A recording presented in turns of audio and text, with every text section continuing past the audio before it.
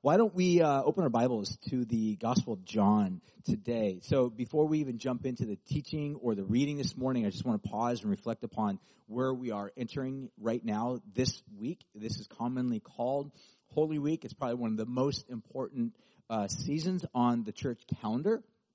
I have kind of a little roadmap of what the whole week looks like.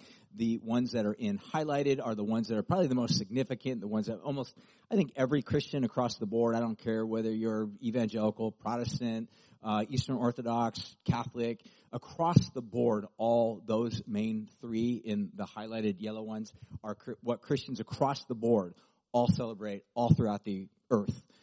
There's other ones in between that kind of chronicle the last week of Jesus' life. In fact, if you were to take the sum total of all of the gospel accounts of the life of Jesus, there's Matthew, Mark, Luke, and John, the majority of what they tell us about the life of Jesus actually takes place in the last week of Jesus' life, which, if just the sheer volume of what they had written tells us that for the life of Jesus, this seems to be the most important element about which they want, as authors, want you and I as readers to absorb, to think about the life of Jesus. The last week of Jesus' life is so important that they devote so much time and energy into actually reflecting upon this particular season of Jesus' life. If you hadn't known that before, you're welcome. Now you're entering into kind of a whole new understanding or spectrum of what the Christian church is all about and what it holds dear. So today, as we step into what's called Palm Sunday, this is one of the most significant and most declarative statements of Jesus to his followers that, yes, I am the Messiah, the King. Now, up until this point, if you have followed the life of Jesus, again, we've been in a series on Sunday morning going through the Gospel of John, and so what we're doing right now is we're kind of like going to the future. Right now, we've been in chapter 5. We just finished chapter 5. We'll be starting in chapter 6 pretty soon. But what we're going to be doing now, we're time jumping, time traveling to the future, looking at something about the life of Jesus at the latter part of his last week of his life. And this whole season right here, especially particularly this reading that we're going to be doing today, has spoiler alerts. All right, so just in case you're trying to follow the life of Jesus, like, where's all of this going? Spoiler alert, Jesus will be killed. And so what's going to happen is that as he enters into the city of Jerusalem, Jesus wants to unambiguously declare what everybody has been asking or suspecting up until this point. And the question that a lot of people has been on their mind is, who does Jesus claim to be? Is he just a prophet? Is he just a rabbi? Is he just a teacher? Is he just kind of a social worker trying to help people do good? Who is Jesus? And people have asked him periodically, like, are you the Messiah? Are you the Christ? Are you the one that's been sent by God? And there have been moments where Jesus kind of diverts the attention of the inquirers away from that question. And there are other occasions where they've said, you are the Messiah, we're going to make you king, and Jesus just kind of slips out of the crowd. Why has Jesus done that up until this point? Well, it would seem as if, according to scholars, that there was a reason that Jesus waited till this particular season to actually come forth in a public declaration. But again, cannot be missed right now, what we're going to be reading, is Jesus' very clear, articulate way of describing the answer to everybody's question. That yes, unambiguously, Jesus would say, I am the Messiah, in his own particular language and words and vocabulary, which first century Jews would have been familiar with. So with that being said, what I want to do right now is I want to read John chapter 12, verses 12 through 16. If you want, you can follow along. I'm just going to go ahead and read out of the ESV. It says this. Then the next day, the crowd that had come to the feast had heard Jesus was coming to Jerusalem, so they took branches of palm trees, and they went out to meet him, crying, Hosanna, blessed is the one who comes in the name of the Lord, even the King of Israel. And Jesus found a young donkey and sat on it, just as it was written, verse 15, Fear not, daughter of Zion, behold, your king is coming, sitting on a donkey's colt. And then the disciples did not understand these things at first, but when Jesus was glorified, then they remembered all of these things that had been written about him and had been done to him.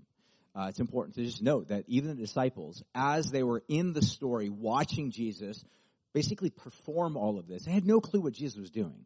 They knew Jesus was very determined. Jesus had very specific ways of arranging all of this. that was not missed on anybody. But they didn't understand the significance. Like what was Jesus signaling about himself? Jesus was, again, unambiguously signaling something about himself, about his mission, about his aim, his agenda, that they did not get. But it wasn't until later that Jesus was risen again from the dead that they were able to kind of match their memories with Scripture and realize, like, wait a minute, Jesus did this, and this must have meant that Jesus was very clearly fulfilling something. So what I want to do right now as we begin to jump into this, I want to just, first of all, make a quick little note about what's happening here in terms of where they're at in the city. So I want to show you a couple pictures. So this is what's commonly known as the Mount of Olives. And so if you go to Israel, several years ago, about 3 years ago, 2020, just before the pandemic happened, we actually took a group from our church there, and it was awesome. And so this is kind of looking out over what's called the Mount of Olives. So if you look down, there's a little bit of a valley, then you see these tiers. That valley is called the Valley Kidron. And so if you see that gate right, or the wall right there, that's I think it's called the Eastern Wall, and there's the Dome of the Rock. If you're familiar with that, that's not a Jewish site, that's a Muslim site. But that would have been the region, what was called the Temple Mount. So back in Jesus' day, as he would have been entering or walking down this mount, which literally was a mountain, it was called Mount of Olives, and so there'd be olive trees all around there. Jesus would have been making his way down this mount into the Valley of Kidron, on into the city of Jerusalem, which at that time would have had the actual temple on there and not the Dome of the Rock. So Jesus would have had, we're told, hundreds, if not thousands of followers. It just simply uses the word multitude. So we don't know exactly what that means, but other than the fact that it was just multitudes of people entering into the city of Jerusalem along with Jesus doing something. We're told that they were waving palm branches. They were crying out, Hosanna, which literally means save us. Save us. Just pause and think about that. Have you ever cried out, save me? Have you ever been in a state of absolute, utter despair where you can't even articulate anything other than just those two words, save me? This was the cry. That's what Hosanna literally means. Save us. Save us now. And then it goes on to describe that they proclaim this blessing over him. Blessed is the one who comes in the name of the Lord. It says, even the King of Israel. So the expectation of the crowd is that Jesus is coming to do something. Now, what makes this so unique is that the city of Jerusalem at this particular time, we're told, according to John, that this would have been during the Feast of Passover. Now, again, if you're unfamiliar with this, the Feast of Passover, think of the 4th of July on steroids. This was basically a celebration of the people of Israel's liberation or the freedom way back in the day when they were set free from a tyrant or totalitarian dictator by the name of Pharaoh. And this was basically baked into the storyline that they were a people that were free by Yahweh. But here's the irony. Were they free or not free as a nation first century? They were not free. They were literally living under the Roman boot. There was a militaristic world superpower that they were basically living underneath their tyranny. And Rome basically had all forms of power and authority over the people of Israel, oppressing them. And so the people of Israel were not free. So every single time the Passover would come around, the city would swell. I mean, we're talking, it was one of the most important celebrations of the people of Israel. They even still to this day, you might have people that are Jewish or would claim some form of Jewish heritage, but would call themselves atheists. It's actually not uncommon to find a lot of Jews that would call themselves either unorthodox or atheist. But they will still to this day celebrate Passover. Even though it might be from an atheistic perspective, they kind of do it as more of a heritage, following their tradition and whatnot. It's one of the times out of the year that all Jews would come together and celebrate. So the people of Israel, the city of Jerusalem would swell. We're talking hundreds of thousands, if not a couple million Jews would enter into the city. So you'd imagine at this particular time, the Roman government was on high alert. They were always concerned about some form of mob rule or crowd rule, that they were always needing to suppress the crowd in order to keep them in control. The way they would do this by way of fear, militaristic flex, displays of power. It was not common for them to just kind of throw out a whole bunch of fresh, newly crucified human beings and bodies that were bloodied and tortured all around the city of Jerusalem, just as a deterrent from any bad ideas. So it's into this context of incredible political upheaval of not only expecting Yahweh to set people free, Roman oppressors literally at the top of the food chain, and the people of Israel just trying to figure out, like, where are we at as a nation? It's into this Jesus comes entering into the city with this massive crowd of people claiming, blessed is the King. Blessed is the one. I mean, it's hard for us to even comprehend the level of boldness, if you want to put it that way, or craziness that all of this is happening in the midst of. But it's happening. Jesus is entering. He's literally walking down this path, somewhere right around here, on into the valley of Kidron, on into the city. Imagine, like, millions of people swarming around this region as far as the eyes can see. Okay, next slide. I want to show you another little image. So this is our group when we were there.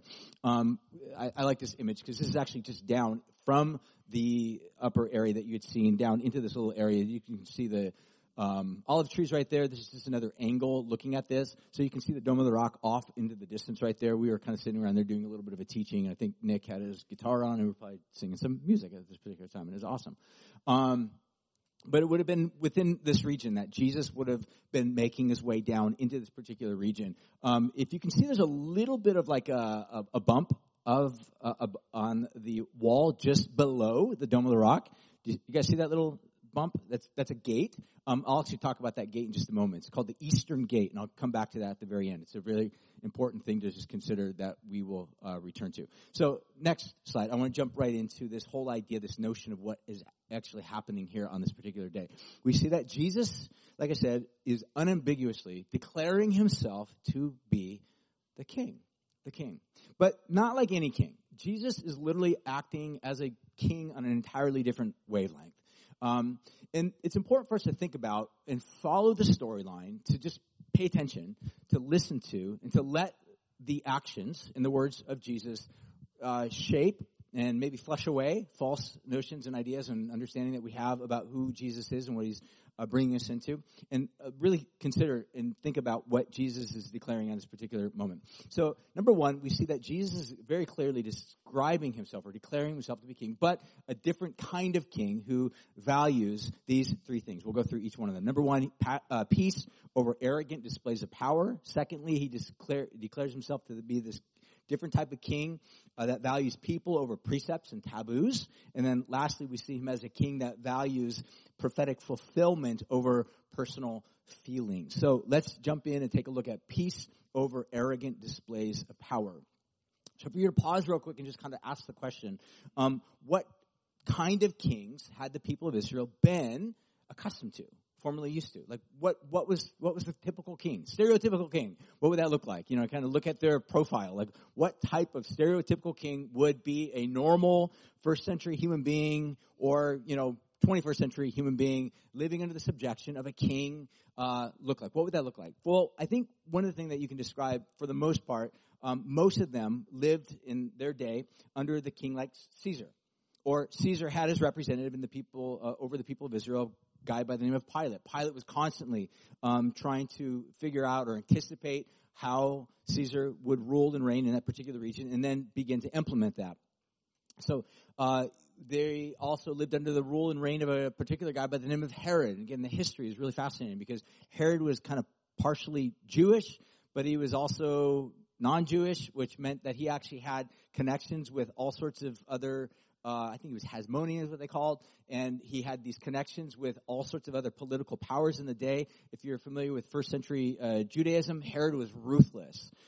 It was a Herod, or the Herod the Great, that put multitudes of young children to death at the beginning of the story of Jesus. So this guy was ruthless, but he was brilliant the way that he ruled and reigned. He was a massive architect. If you go over the region of Israel today, you'll find massive amounts of things that this guy had built and constructed. But he was ruthless. He didn't want to mess with Herod or any of his offspring. He was notorious for actually putting his wife to death. He was just that type of ruthless guy that you just don't cross him whatsoever. I was recently listening to a teaching, and it made reference to a guy by the name of Alexis de Tocqueville. If you're familiar with him, he was actually a French political philosopher, historian from around the 1800s. And he came to America, and he kind of observed 1800 America. And he was fascinated by the American experiment or project that was going on in that particular day, and he had written a lot about that.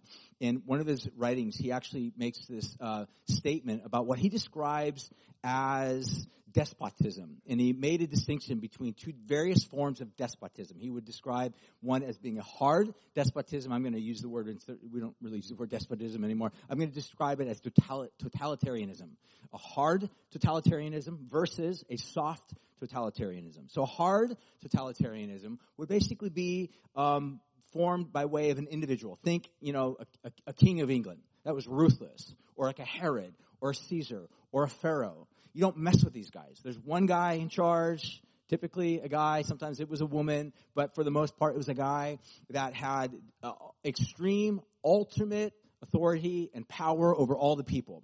And the way they dominated, the way they ruled over the people was by way of suppressing people under the heavy hand of fear and the promise of reward. You do things for me, you serve me, I'll give you food, I'll take care of you, I'll serve. He basically set himself up as being the father, in a sense, over all the people. But a ruthless father, that if you crossed him, he would kill you or crush you or send out signals and messages to make sure that you just don't mess with this hard, totalitarian, supreme leader. But what the Tocqueville described in terms of the counterpart to hard totalitarianism is what he would describe as a soft totalitarianism. What he meant by that, and I'll just kind of read a little bit of quote, he described it as this: soft totalitarianism, or is the will of man not shattered, but softened and bent and guided. And he goes on to say, men are constantly restrained from acting. Such a power does not destroy. It does not tyrannize. He says, but it weakens and distinguishes people's ability to think and feel for themselves. He goes on to say, till each nation is reduced to nothing better than a flock of timid and industrious animals, of which the government is the shepherd. And what he describes in the form of a soft totalitarianism is not so much necessarily having a hard authoritarian leader who's out there at the front of the people that you disobey him and you get killed. He describes cultures can drift into this soft totalitarianism where the way a modern philosopher would describe this. You guys familiar with the word zeitgeist? It literally means the modern will of the age. What's the general idea, prevailing concepts that rule over the general population? If we were to kind of go into a ask question type moment, all you really got to do is scan YouTube for any length of time, or scroll through social media for any length of time. And what you will begin to describe or discover, there's a zeitgeist. There's a general consensus idea as to what is right and what is wrong. There is a general idea in terms of morality or sexual identity. So here's my question. Within this realm of a zeitgeist, soft totalitarianism, what happens if you think differently than that zeitgeist? What happens if you post something differently than that particular zeitgeist? You will then begin to discover the consequences of violating the soft totalitarian ideas. I'll give you an example. I just started listening to a really interesting and fantastically, just insightful podcast. The gal that is actually leading the podcast is a gal that had lived, if you guys are familiar with the Westboro Baptist movement. It's a cult that still is to this day. They would show up at the funerals of war victims, and they would say God hates you and God hates homosexuals, and they were very grotesque and very dogmatic and very extreme. The gal that is actually leading or conducting the actual podcast is a daughter of one of the main leaders in there. She basically broke away from the movement about 10 years ago and then began to discover and think about critically the idea of fundamentalism. Where does fundamentalist ideas take people? And she's in this interview actually interviewing J.K. Rowling. And it's what's fascinating about it. I mean, any Harry Potter fans here? Harry Potter fans? Okay. bunch of you. Any non-Harry Potter fans? Okay. Anyways, but the point of the matter is that in this interview, what's really fascinating is, if you're familiar, like within the past couple of years, J.K. Rowling had tweeted some things that literally had gotten her canceled. And what I found fascinating in terms of just the facts and data of the actual podcast, I don't think either one of them would actually affirm. There's definitely not a Christian podcast, so they're not trying to push any conservative or Christian agenda at all. They're just trying to do an interview, trying to listen to the story of J.K. Rowling as to what happened. Well, what happened, in short, is J.K. Rowling posted something that was not in alignment, in orthodox dogma, in alignment with the zeitgeist. And she got canceled.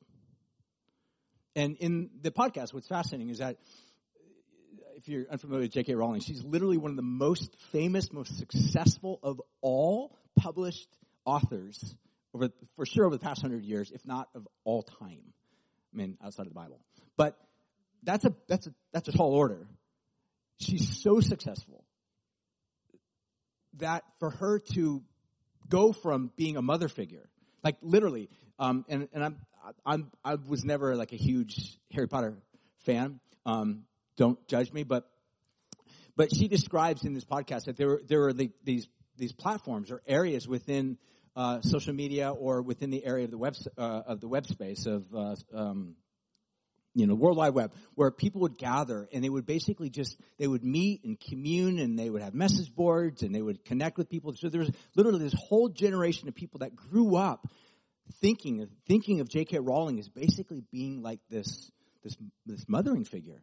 So her to move from this state, in fact, she describes in this podcast of how one time she actually shows up on this message board and she changed her name. Obviously, she didn't want to be identified. So she comes into this forum where she's literally celebrated as this queen goddess, right? By this massive community of people that sees her with such esteem and greatness. But she shows up in this forum and she started asking some questions that were pushing some of the ideas that she was observing. And she ended up getting banned from her own space, which is just like phenomenal to me. Like, how could someone that's so broadly and widely celebrated literally go from star status to being canceled? Because what de Tocqueville would describe is this soft totalitarianism will crush any opponents. Any voices that are not in alignment with must be canceled. So there's been massive swaths of people that have been voting or not voting, but proclaiming the public burning of J.K. Rowling's books, the entire Harry Potter series, because it's wicked, it's evil for what it is. And the one who's doing the whole podcast, what she's fascinated by, she says, look, I grew up in a cult that hated Harry Potter from a conservative, right-wing perspective. Now, for her perspective, she's saying it's phenomenal to me as an outside journalist watching the left castigate and call for her destruction as well. And again, it's just merely journalism pointing out what happened here. Again, this is where I want to just bring it back to. What you have is hard totalitarianism that crushes any opponents. But soft totalitarianism also does the same. There's just no actual one body or human being that embodies the sum total of this at its core. It's a soft totalitarianism that is equally ruling under the guise of fear, uncertainty, and doubt. And that's what I want to bring back to this idea. How does Jesus rule? Totally differently. He rules by way of valuing peace. He comes bringing peace. He comes on the back of a donkey. He's fulfilling these prophecies, which we'll get to in just a moment. His whole aim is to show I'm vulnerable. I'm with you. I'm part of you. I'm in this journey alongside of you. I am a king nonetheless. I am a king. It's unambiguous what Jesus is doing. But he's also coming lowly, tangible, approachable. The word for it is humble. There's no one like Jesus, guys. That's my big point. There's no one like Jesus. You say, what are the alternatives? I can tell you the alternatives. All you have to do is look at history. The alternatives are hard despotism or soft despotism. Those are our options. The zeitgeist is not any more full of compassion, kindness, forgiveness, goodness than a hard despotism.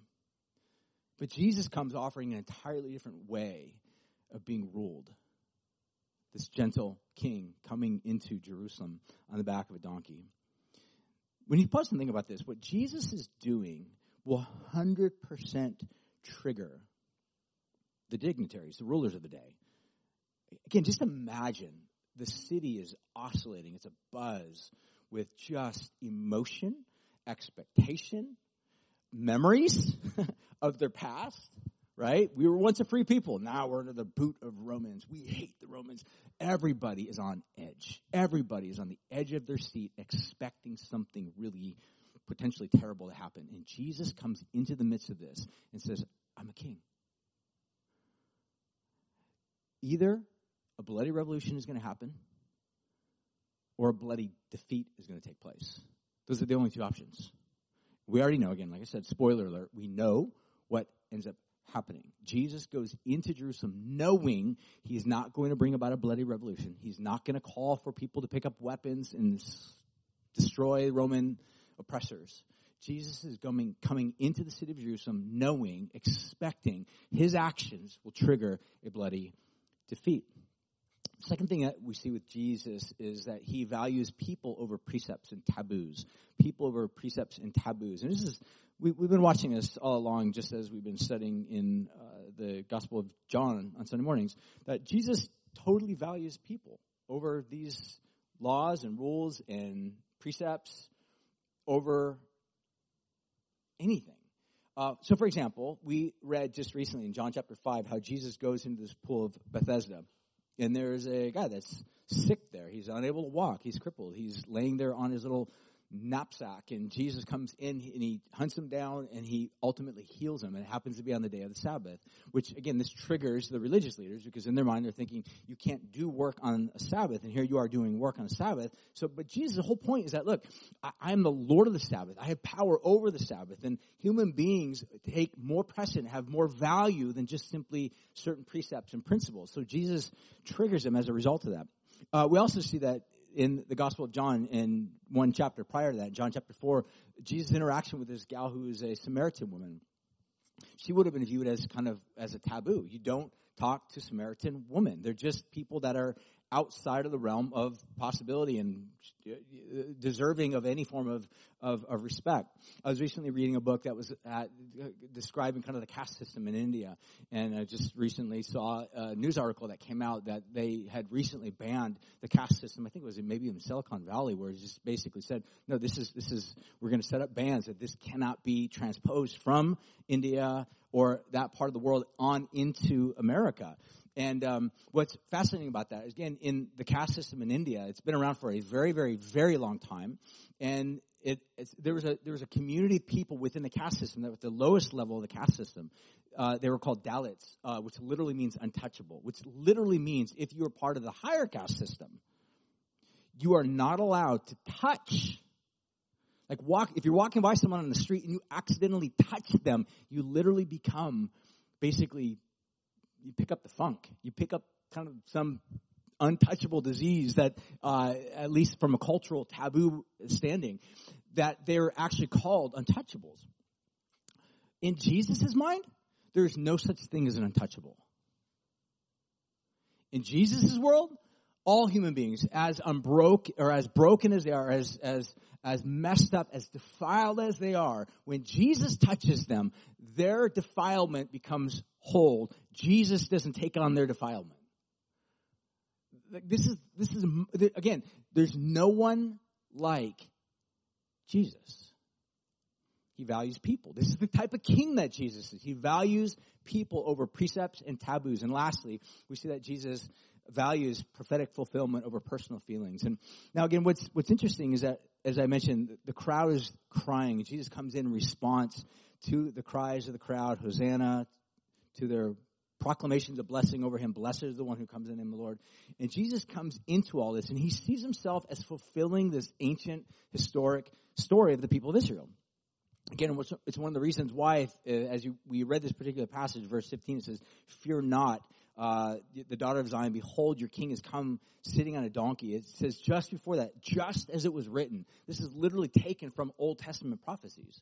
That Jesus literally sees himself come to say, I've come to fulfill this ancient history that has been ongoing and told from the very beginning. So, for example, all totalitarian or authoritarian systems always have this as its central reality. Okay? So any king, any leader, any authoritarian, any world militaristic power that sets himself up as some form of despotic god or powerhouse, they all have kind of the same mindset or mantra, that self-assertion and self-rule ultimately is king. Because if you think about it, what is a king? A king is somebody that essentially says, my will over y'all's will. My will takes precedent over whatever. It's not a democracy. I mean, we live in what we believe is a democracy where it's like the voice of the people. Like, honestly, as a follower of Jesus, that's not the best form of government either throughout all history. I mean, it's probably better than all other forms of historical rule and reign. It's definitely better than despotism. But at the end of the day, do we really want the rule of people ruling and reigning on planet Earth? Well, it depends upon what the people want, right? And at some point, the idea is that collectivism or a collective idea of the general people is actually better than one particular person that's going to take things into a really bad situation. But the point that I would make is this, is that all totalitarian systems begin with this reality of self-assertion or self-will over all things. In fact, you can trace this idea all the way back to Adam in the garden, page 1 of the Bible, where God created Adam. And he says, you're a king. How do we know that he is a king? Because God describes, he uses language, he says, you're going to rule and reign over all things. That's kingly language. That's what kings do. They rule and reign. But the distinction with Adam that's unique about every other and any other king that God invites human beings into, he says, but here's the thing. The way that your ruling and reign is going to work is you work in cooperation with me. I give you the wisdom. I depart what I have to say. You listen to my words, and through my words and through my wisdom imparted to you, that will become your daily bread that will then feed you and help you and assist you and guide you in your actual work and progress and production upon this planet. But we know the story that Adam and Eve essentially said no to God. And as a result of that rebellion, as a result of that turning away from God, it unleashed all forms of brokenness, chaos, and ultimately death upon this planet. So what we live in currently right now in this world on planet Earth is a reign of death. That's the world we live in. But it's onto the stage and into the scene that Jesus comes in. And even Jesus himself comes in, seeing himself as a fulfiller of these prophecies. But as he comes, he himself says, look, I'm not here to do all that I want to do. In other words, Jesus is not autonomous. Jesus is not exercising self-assertion or self-will. This is the irony with Jesus. He comes very clearly and he says, everything I do because the Father's told me to do. I'll just read you a couple passages that kind of outline this. Take a look at the next slide. I think it's on there, right? Scriptures? All right. Matthew 4, verse 4 says, it is written, man shall not live by bread alone, but by every word that proceeds from the mouth of God. This is Jesus in speaking to the devil when he's being tempted. John chapter 5:19 says, Jesus said, the Son of Man can do nothing on his own. It's a reference to Jesus. He says, but only what he sees the Father doing. For whatever the Father does, that the Son does likewise. John 6:38 says, I have come from heaven, not to do my own will, but to do the will of him who sent me. Luke chapter 22, verse 42, if you're familiar with the story, when Jesus is in the Garden of Gethsemane, says this, Father, as he speaks to his Father, he's anticipating. Like literally, Jesus has not even been arrested yet. He's just in the garden with his disciples praying. Jesus knows what's about to come. In fact, we're even told from Luke is that as Jesus was sitting there praying, anticipating, knowing what is about to happen within the next 24 hours, he says he actually begins in this panic-stricken state to sweat great drops of blood. He's so stressed out in this moment, if I can use that word in a holy manner, to describe the emotions of Jesus in this state, in this moment. He's sweating great drops of blood. And he says, Father, if there's any way that the cross, the torturous death, can be spared me,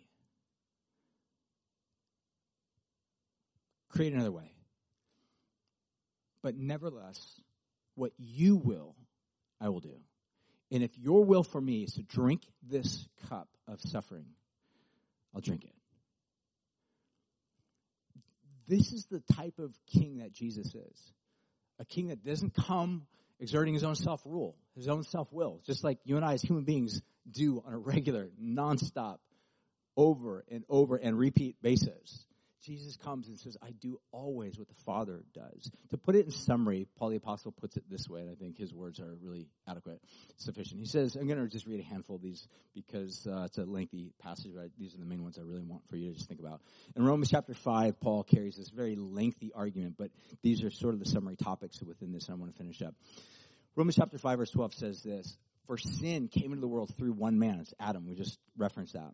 How? Through self-will, through his totalitarian, authoritarian idea, his autonomous, which literally means self-rule. Autonomy literally means to be governed or ruled or create rules that I myself alone have thought of, crafted, and promote and live into. And by the way, if anybody violates my rules that I've created for myself, you are in direct violation of me, and depending upon my level of power, you will face consequences. That's just the way the world history has always worked. You guys following? You guys doing okay? All right, good. So Paul says this, sin came into the world through one man, death through sin, so death spread to all. Verse 19, but the one man's disobedience, many were made sinners. So by one man's obedience, many were made righteous. A reference to Jesus. Verse 21 says, as sin reigned in death, so grace might reign through righteousness, leading to eternal life through Jesus Christ. And he says, our Lord. And it's another way of just saying, our King. Jesus, our King. Jesus, our King. Jesus comes into Jerusalem on this Palm Sunday to say and declare, I'm King. In summary, as I think about this crowd in the first century, they were either going to crown him or crucify him. There's literally no two ways about it. Jesus will either be crowned, declared, yes, we all accept and embrace his kingship, or Jesus must be put to death. There literally is no other way of getting around this. Jesus will not give us the option. Jesus, in a sense, would say, worship me or kill me. I will not be reduced or relegated to just simply being liked or tolerated. We live in a world that wants desperately to be liked or at best tolerated.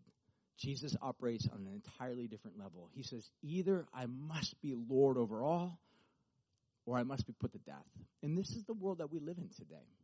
Many would look at Jesus, be offended by what he has to say, what he offers, what he invites us into, and take offense at some various things that Jesus says, either about himself or about others, about our enemies, about our identity, about our will, about our heart, about our sexuality, about how we think about our money, how we think about our enemies, how we think about aliens, foreigners, people that live on the other side of the border.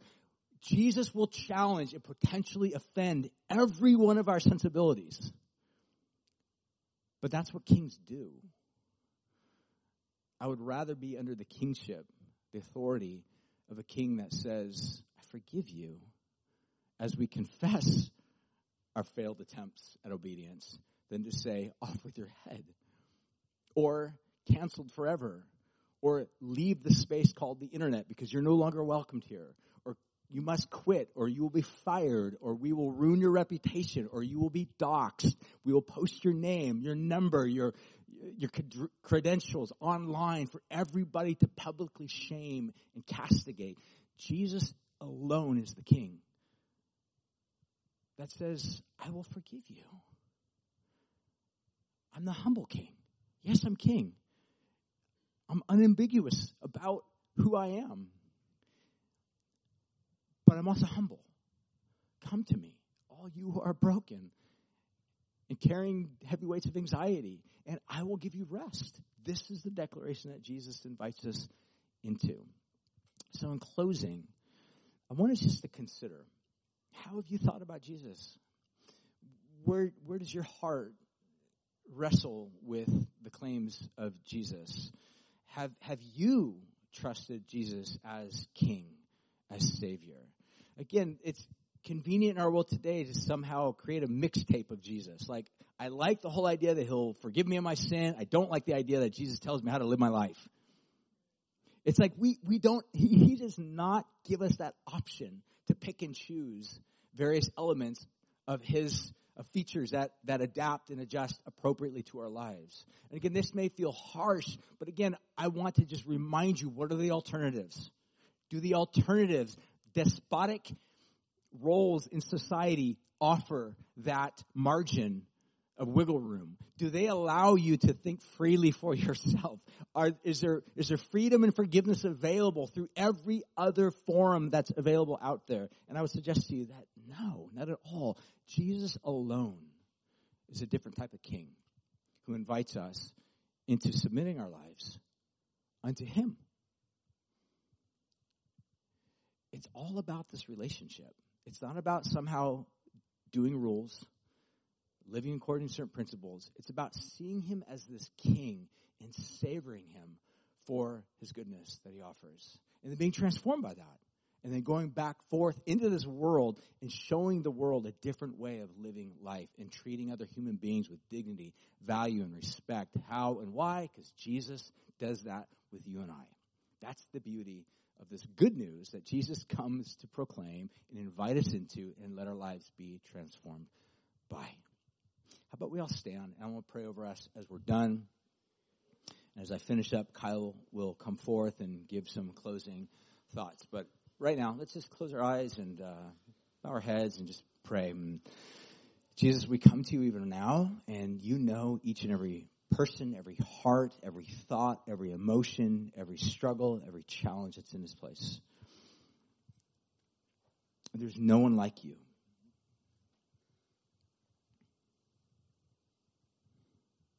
The alternatives to you in this world don't offer the same grace, kindness, forgiveness, washing, acceptance that you offer. The truth and the grace combined. That's why we see you as beautiful, as good, and as to be desired above all other things. So, God, we want our hearts and our lives to be in alignment with you. And God, if there are any here right now that are far from you, that have been walking through life and not certain what to do with you, God, I pray that you would just nudge their hearts towards trusting and having confidence in who you are and what you invite them into. So, God, as we, again, close out this time right now, and as we go into the rest of this week, we pray that our hearts would be open, our eyes would be open, our hearts would be humbled and responsive to who you are and what you're inviting us into, because you alone, Jesus, are King, and a good King who loves us above and beyond all other things. So we pray and ask all of these things in Jesus' name. We all said, amen.